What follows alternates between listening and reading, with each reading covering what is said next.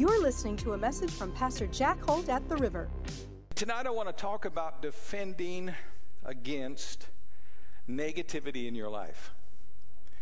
And when I begin to present this tonight, I just want to say this, that faith that is successful, it has two aspects to it. It has an offense to it, where you take by faith what God has promised, but there's also a defense to it.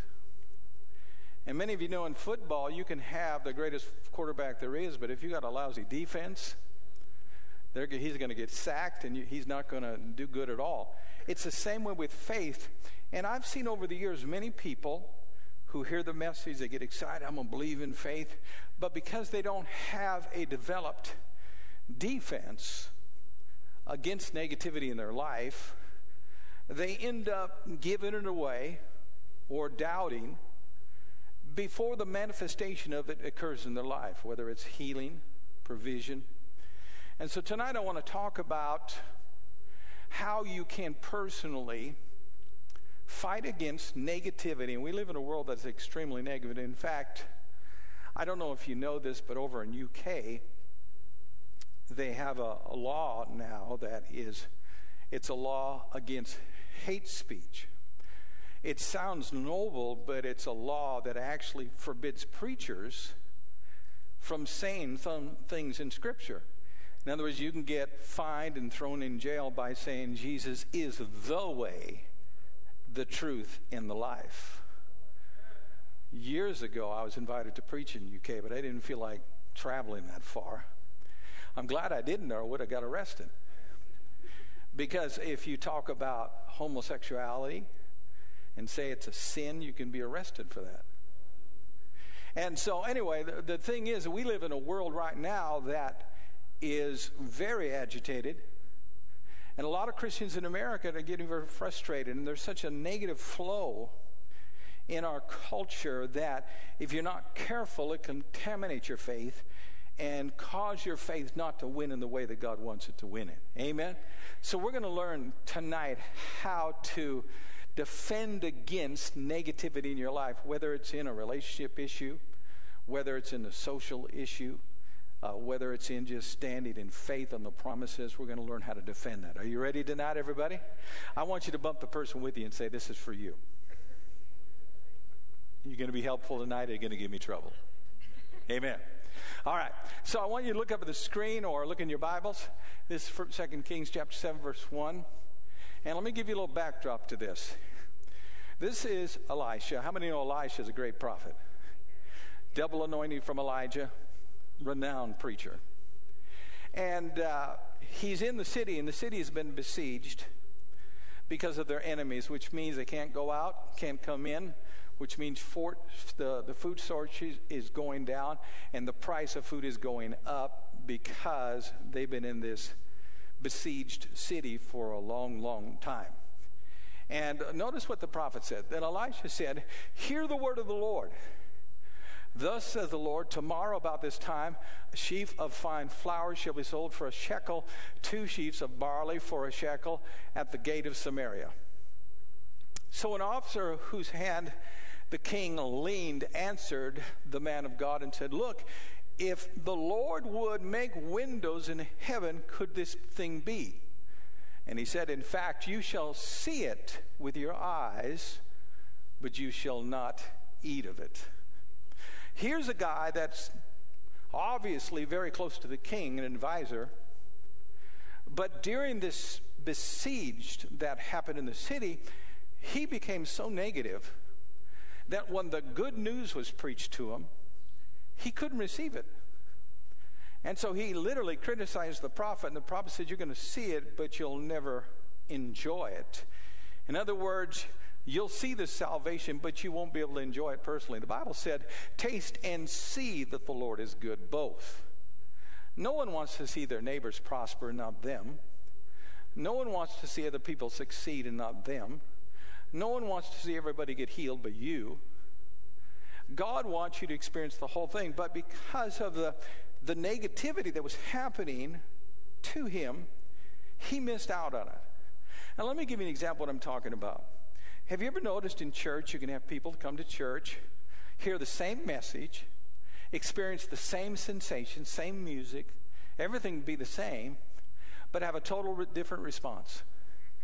I've had people come to church and afterwards they're so edified, they're so built up, they're so fired up, and they're excited about everything. And then another guy may sit in there and he may leave the service and say, well, it's too long.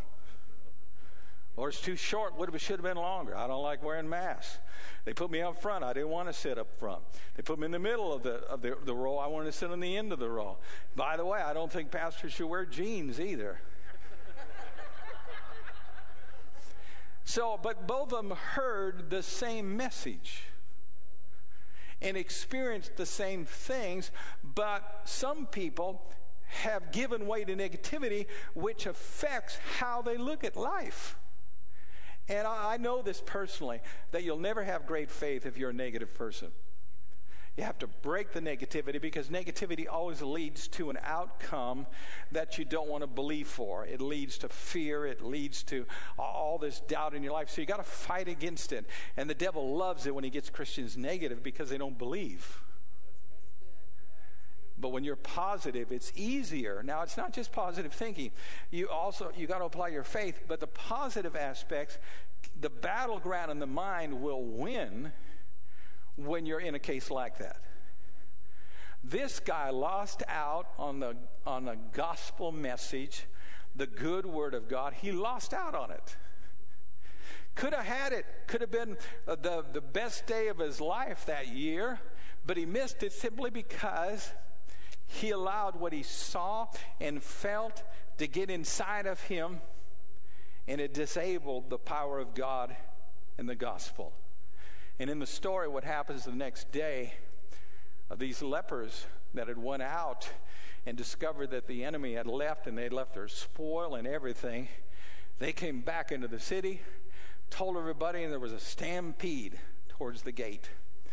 And as they stampeded, they trampled the poor guy, and he died. And I want to say this, because you need to understand God. God did not tell that man what he said through the prophet so that he'd be trampled in the gate. Remember, the judgments of God are conditional. Just like when Jonah spoke to Nineveh, said in 40 days you're going to be destroyed. Didn't say a thing about repentance, but they heard that word and responded to it. If he would have responded and said, prophet, I'm sorry, I was unbelief, God would have changed the verdict. The Bible said in Ezekiel chapter 33, verse 11, that God finds no pleasure in the death of the wicked. Hallelujah. God doesn't get off when a sinner goes to hell. He doesn't get off when someone goes broke. He doesn't get off when someone doesn't get healed. But he says a word because your unbelief can affect the outcome in your life. And he wants you to respond to the word in a way that will wake you up and bless you. You know, one of the things I've learned over the years is that it's a lot easier to be positive in some churches than in other churches. And this is not a slam on churches, but some preachers are traditionally taught, which means they interpret a lot of the scriptures based on human understanding rather than just read the scriptures for what they are. And what happens then is people many times interpret the scriptures in a negative way. Let me give you an example. Hebrews, the 10th chapter, says that Jesus was sacrificed once and for all, and we've been forever perfected by that one sacrifice through our sanctification. In other words, what he's saying is when you accept Christ, God's one sacrifice forgave you of all your sins, past, present, and future. We preach that in the church. Some churches preach this. They preach that when you get saved, God forgives you up to the point of your next sin. And the problem with that is you're going to run into eventually a sin that you haven't mastered. Can I talk about worry? Say amen. And so there's bound to be a sin in your life that you can't master the way you want. And so there's going to be a guilt in your life, a condemnation in your life. And so you're not going to be as positive because you've got a little piece of what was taught, but another piece that was left out, and it makes you more negative. It's kind of like people that believe we're going through the Great Tribulation. You're going to be even more negative than me. I believe the scriptures are emphatic that the church is not destined to God's wrath. So we're not going through the Great Tribulation. I'm going to be more positive because of that. So I think traditionally, some people have a hard time being positive because they have the traditions of men that they've absorbed and got into their spirits, and they believe that that's the truth, and it isn't. And it produces negativity in your life. Remember, repentance comes not by God's wrath, it comes by God's goodness. The goodness of God leads people to repentance. It's the very fact that God warned you before you went to hell that brings you to Christ. It's the very fact that God moved on you before you changed your life that brings you to Christ. It's His love that brings you to Christ and changes you. Come on, church, give God praise. It's true.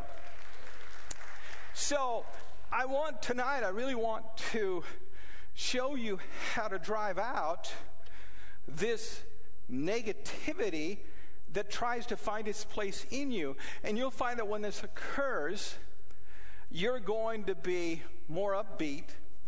It's going to be easier to believe God. And once you believe in faith, you're not going to find yourself wavering all the time, because you're going to defend against the doubt and the negative spirit that's in the world that we live in. See, negativity comes from sin. It never comes from God. It comes from sin. If there was no sin in the world, there'd be no negativity. So we need to defend ourselves against that. Now, I could preach it like this. You believe God, you got offensive faith, you receive in faith, and now you put your defenses up, put your handrails up, make sure you don't go over your moral boundaries. And that's a way you fall too, but I believe the negativity is the result of all the moral failure. So if you can deal with the negative look at things in your faith, you can resist the temptations that come at you. Why do people have affairs? Because they don't feel accepted by their spouse, or they don't like themselves. It's all related to something negative that causes them to succumb to the temptation. Amen. Whether you like it or not, it's good preaching. Say amen. Praise God. Now let me show you something. 2 Corinthians chapter 10, verse 3 and 4. Look at this. For though we walk in the flesh, we do not war according to the flesh. For the weapons of warfare are not carnal, but mighty in God for the pulling down of strongholds, casting down arguments and every high thing that exalts itself against the knowledge of God, and bringing in every thought in captivity to the obedience of Christ. Now, I know we could quote this, but I wanted you to see this first because I want you to see the word stronghold. Stronghold here, it's not talking about a demonic stronghold. There can be demons involved, but it's talking about a mental stronghold, where your human reasoning defends disobedience in your life. It defends you exalting your own understanding to a level that you don't obey the word. Those strongholds have to be torn down, or you're going to end up in a position where the negative aspect of it will control your decisions and what you do in your life. It's called in psychology cognitive biased.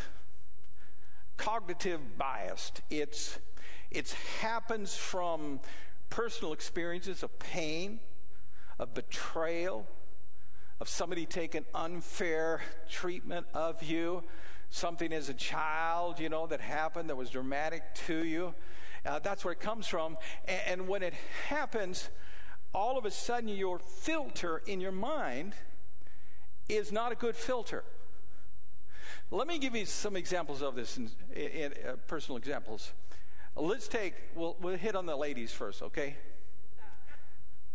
I've been preaching a long time, so I know what ticks off women and what doesn't. But a lot of women are abused.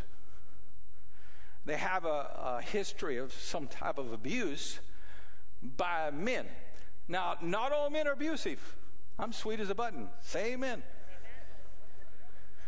But maybe you were one of those that was abused, maybe by your father, maybe by a relative, maybe by a close friend, maybe by a husband.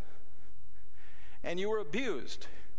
And it built in you this stronghold, this cognitive bias, where everything filters through the pain that you went through in that bad experience. And so I get up and I preach, and I say something like this. The Bible says that women are to submit to their husband as unto the Lord. And all of a sudden, this stronghold comes up in your mind. Oh, I'm leaving now. I'm not going. I'm going to stay. Praise God. I'm going to come back next week for another message. I'm not going to listen to that trash. Yeah. That's what these strongholds are. And the problem is, if you want to have faith in any area, you got to break through that. Whether it's financially, whether it's the perspective you have on divine healing, you got to break through those strongholds.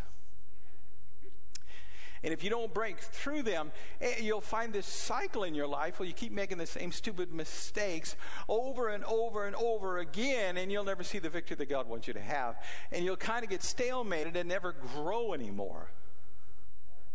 And when you don't grow anymore, you eventually perish spiritually. Amen? Or how about this one? You were raised in a family, your parents are fairly poor, and they had a very disgusting attitude towards wealthy people. Maybe they were abused by somebody with wealth or whatever, who knows. But they're always talking about the wealthy people, they don't need all that money, they're ripping everybody off, all that stuff, and you're raised with that. So you eventually get married and move out and you get a great job. All of a sudden, all this money starts coming in.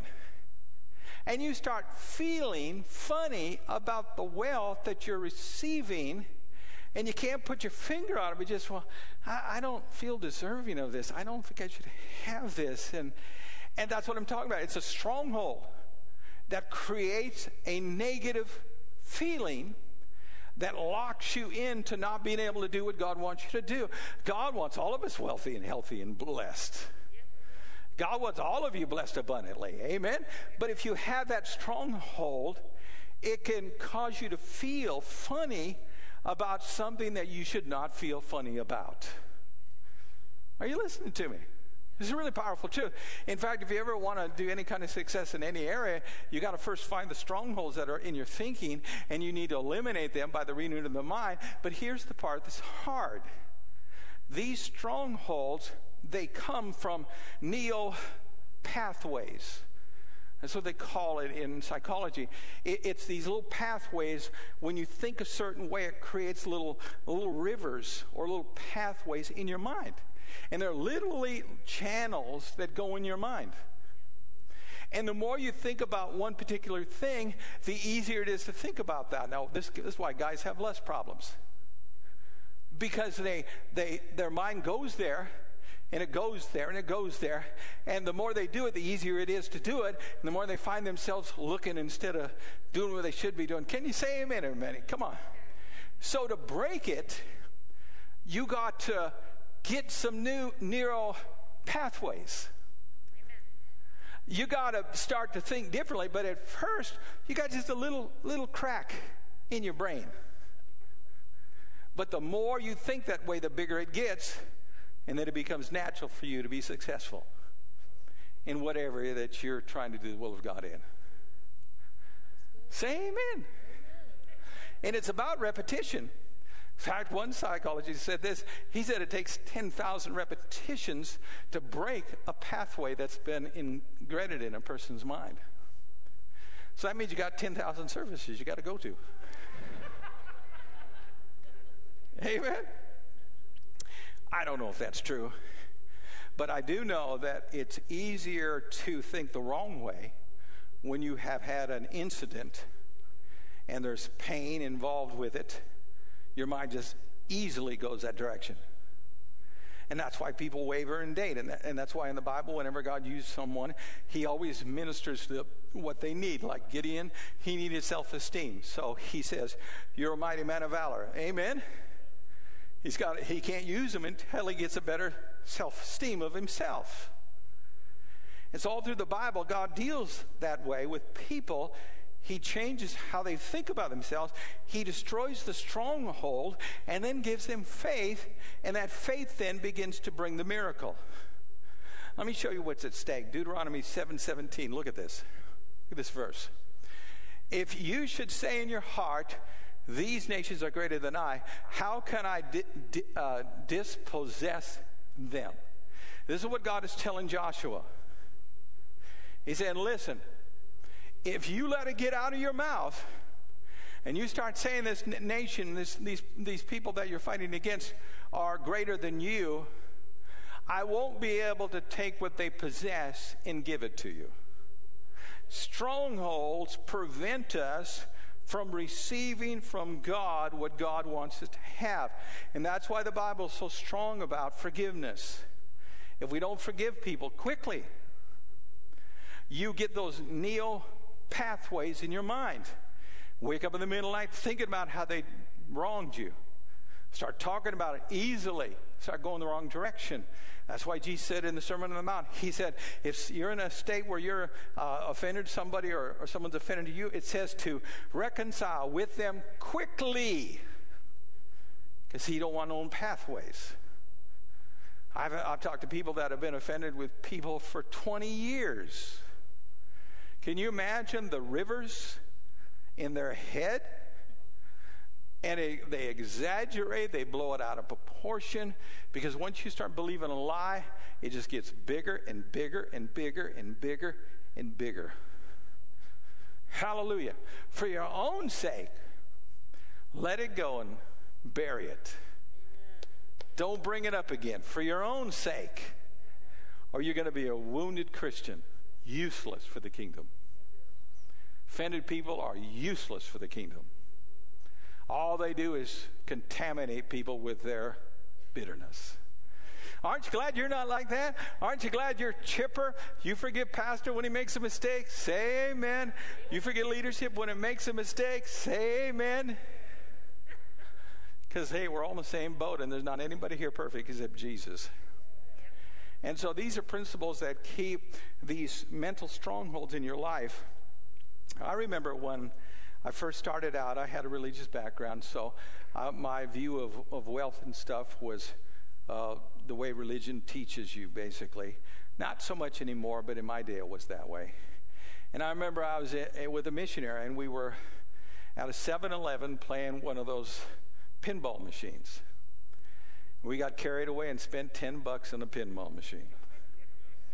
Afterwards, the missionary's feeling grieved. He's feeling guilty. And his mind wasn't renewed like mine. I said, get over it, man. Come on. You need to read the Bible. God wants you to prosper. If you want to play a pinball machine and spend $10, come on. Say amen. But some of you are like that right now. And if God appeared to you and said, I'm going to give you $1 billion, I want you to go out and buy this, this, and this, you'd have a hard time with it, because your mind, you got strongholds that identify that with evil. And sure, there's evil with money, but that don't mean it has to be with you. Say amen. Some of the most spiritual people in the Bible were extremely wealthy. Amen? It's all about whether or not you use it in the right way. And so I want to break that tonight. These mental strongholds that are preventing you from reaching higher, they're stealing your joy. Because you got to have joy. You got to have peace. If you can't have joy and peace on the journey, you probably won't get to your destination. You can't endure if you're sad all the time. I see so many Christians, they're so unhappy. We got to count it all joy. Amen? We got to renew our mind and let God work in us the way that He has told us to, and bring us to that place. Let me show you the power of negativity. You remember the story of the 12 spies that went in to check in the Promised Land? You should if you've been in church at all. 10 out of the 12 had a bad report. And listen to what they said. This is in number 1333. It says this: we are grasshoppers in our own sight, so we were in their sight. That's what they said. In other words, when the people looked at us, we were grasshoppers in their eyes. I bet you anything that they didn't go to one of those people and ask them personally, do you think I'm a runt? That was their perspective, because they were overcome by the negativity in the circumstances when they went into the promised land. Because I know personally that Rahab, because it says this in Scripture, she said this about the inhabitants of the promised land. She said they were afraid of you. They had heard that God split the Red Sea and you came across. They were terrified of you, but yet these 10 spies, their perspective was, we're nothing in their sight, when in reality, they were terrified of the Jewish believers. Can you say amen? It's all about perspective. If you don't have the right perspective, your faith is going to retreat, and you're not going to be able to see the thing that God wants you to see in your life. You need to make sure that you have a filter in your mind that is a filter from the Word of God. And if you've really been hurt, like all of us have, many times you've got to renew your mind in that area that you got hurt in. Feed on the Word until you change the way you think about it, and it's more natural for you to let it go than it is to think about it. Then your faith will grow, and it will soar in that area. Now, I'm going to give you a way to do this, and it's real simple. If you're facing negativity in your life, how do I change from always seeing the negative part and seeing the positive part? How do I change from that? It's all about reframing the way that you see things. Now, if you look up on the TV or the screen back here, could you put that up, please? Check out, there's a sunset or a sun, whatever, and there's a storm. Here's what most people do. When they're in a trial, they focus in on this part, when they should be reframing their life on this part. Instead of looking at everything that's wrong with your spouse, over here, you start looking at everything that is right about her. It's all about reframing. And when you look at me, look at the good part. Don't look at the bad part. You know what I'm talking about? In other words, when you're looking at your spouse, just check out all the good stuff, reframe it, reframe the situation, reframe the event that took place, reframe it, and begin to reframe it according to the Word of God, so that you don't have a stronghold there that will hinder and hamper your marriage relationship from being what it should be. Yep. Amen? Yep. My wife always tells me first how great I am. Amen? She never discourages me first. She tells me how great I am first. And she tells me to... Well, anyway. Maybe I shouldn't be saying this. She reframes the situation. She reframes it. Sometimes you got to reframe everything. The way the conversation started. In fact, I was so bent on this one time. Me and my wife, I know you don't think we ever argue, but we were in an argument. And we got in the car and we had left and we were still arguing. I slammed on the brakes, pulled a U-turn, drove back into the garage, told her to get out of the car, went in the house, then we kissed and made up, and then came back out. And I said, we're going to do this the right way. We're not going to do it that way.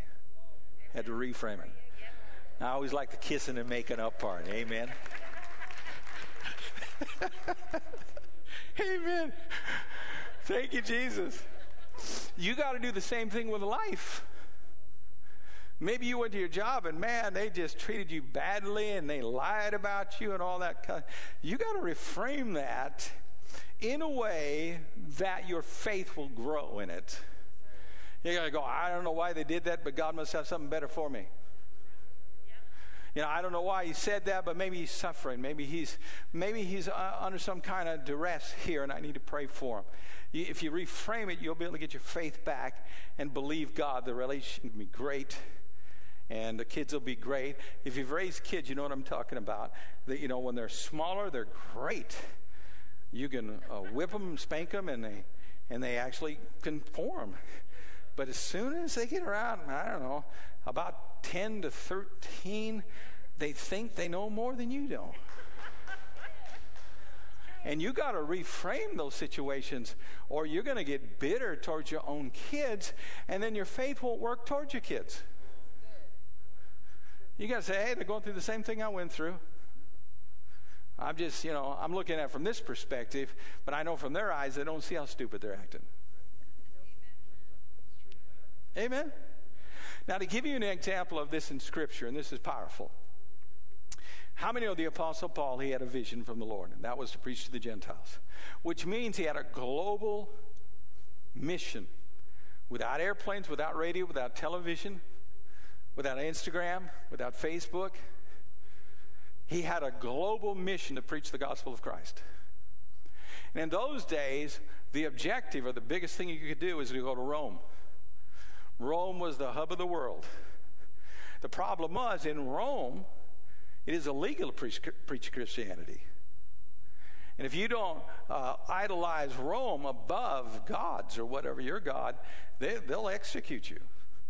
So Paul had this vision, but how to perform it, he didn't intend on getting locked up in jail. He didn't intend that. He was just doing God's will. And what happened was he got arrested for preaching. And because he was a Roman citizen, and obviously very wealthy, because they put the Praetorian Guard in charge of the Apostle Paul. I don't know if you understand what the Praetorian Guard is in Rome. There's 22,000 of them. These are elite soldiers. And these are not just bodyguards to high officials. These people are the people that put in the next kings, the next emperors. They're that influential. And these are the people that Paul was chained to. Look in Philippians, his perspective. I would have been negative, to tell you the truth, if I was incarcerated. But listen to what Paul says. But I want you to know, brethren, that the things which happened to me have actually turned out for the furtherance of the gospel, so that it has become evident to the whole palace guard, that's the Praetorian Guard, and to all the rest that my chains are in Christ. And most of the brethren, watch this, he has another positive perspective. The Lord, having become confident by my chains, are much more bold to speak the word without fear. Here's Paul, he's in jail. He's got a chain on his leg. He's chained to a guard. And instead of being negative, he sees a perspective to it that you could only see through faith. And the Bible said that while he was waiting to appear before Caesar, he rented a house, and we're talking about a 5-bedroom home is what the research I've seen on it that they had in those days in Rome. And he rented this house, and the guard were there. Now here's the beauty of the whole thing. If he would have went there without being, on house arrest, they would have stoned him and killed him. But because he was chained to the Praetorian Guard, nobody could touch him. And he sat there every day and preached to people that came to his house. They thought they had him captive. How would you like to have your neighbor that doesn't know Jesus chained to you while you're preaching for 5 hours? He can't leave. And Paul, for 2 years, went through all of these elite soldiers that were the ones that put in the emperors. Many of them got saved. In the natural, I think, boy, this is terrible. Even being under house arrest is terrible. But his perspective was not terrible at all, because he reframed it with his faith, and he wouldn't allow the negativity to get into his heart.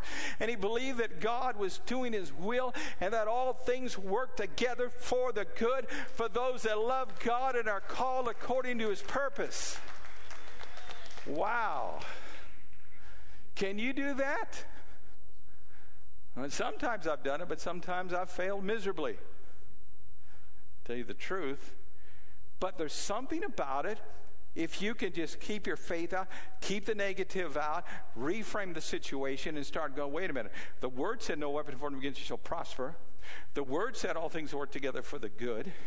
The Word said that God always leads me in triumph, not defeat.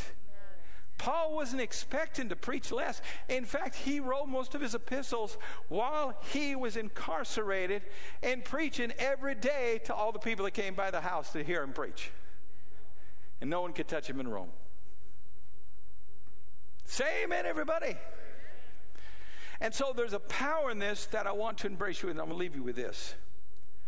Negativity is something we're all going to deal with, especially in the life that we live in now, because the world is just going through a struggle right now, and everything's about bitterness, everything's about anger and frustration.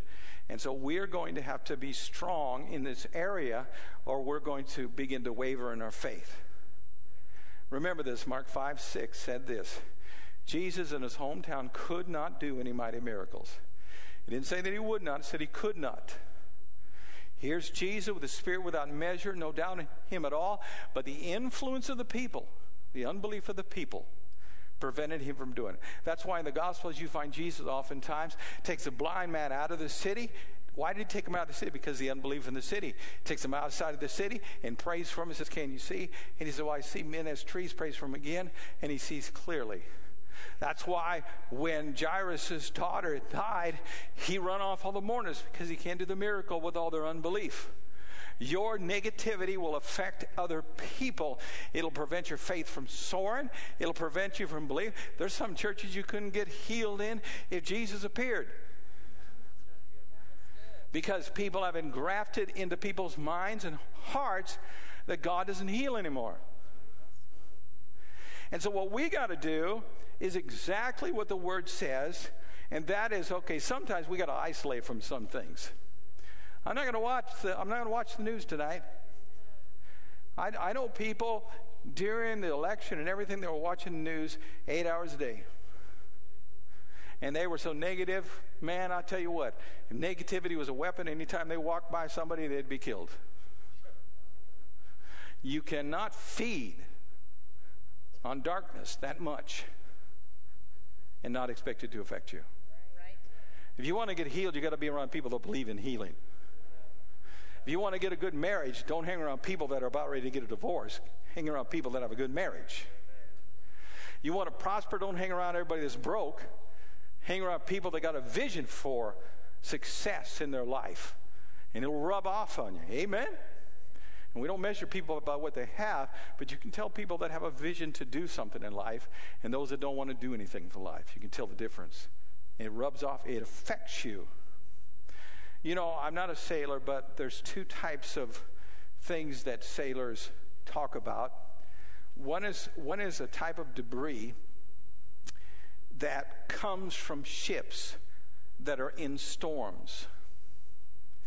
And the other type of debris is the debris that comes when a ship is shipwrecked. The waves knock this debris off the ship, whatever. Negativity is like the debris that a captain will throw overboard in the midst of a serious storm. If he keeps the crates on the ship, if he keeps the containers on the ship, the waves will capsize the boat. It'll sink, so he pushes it overboard.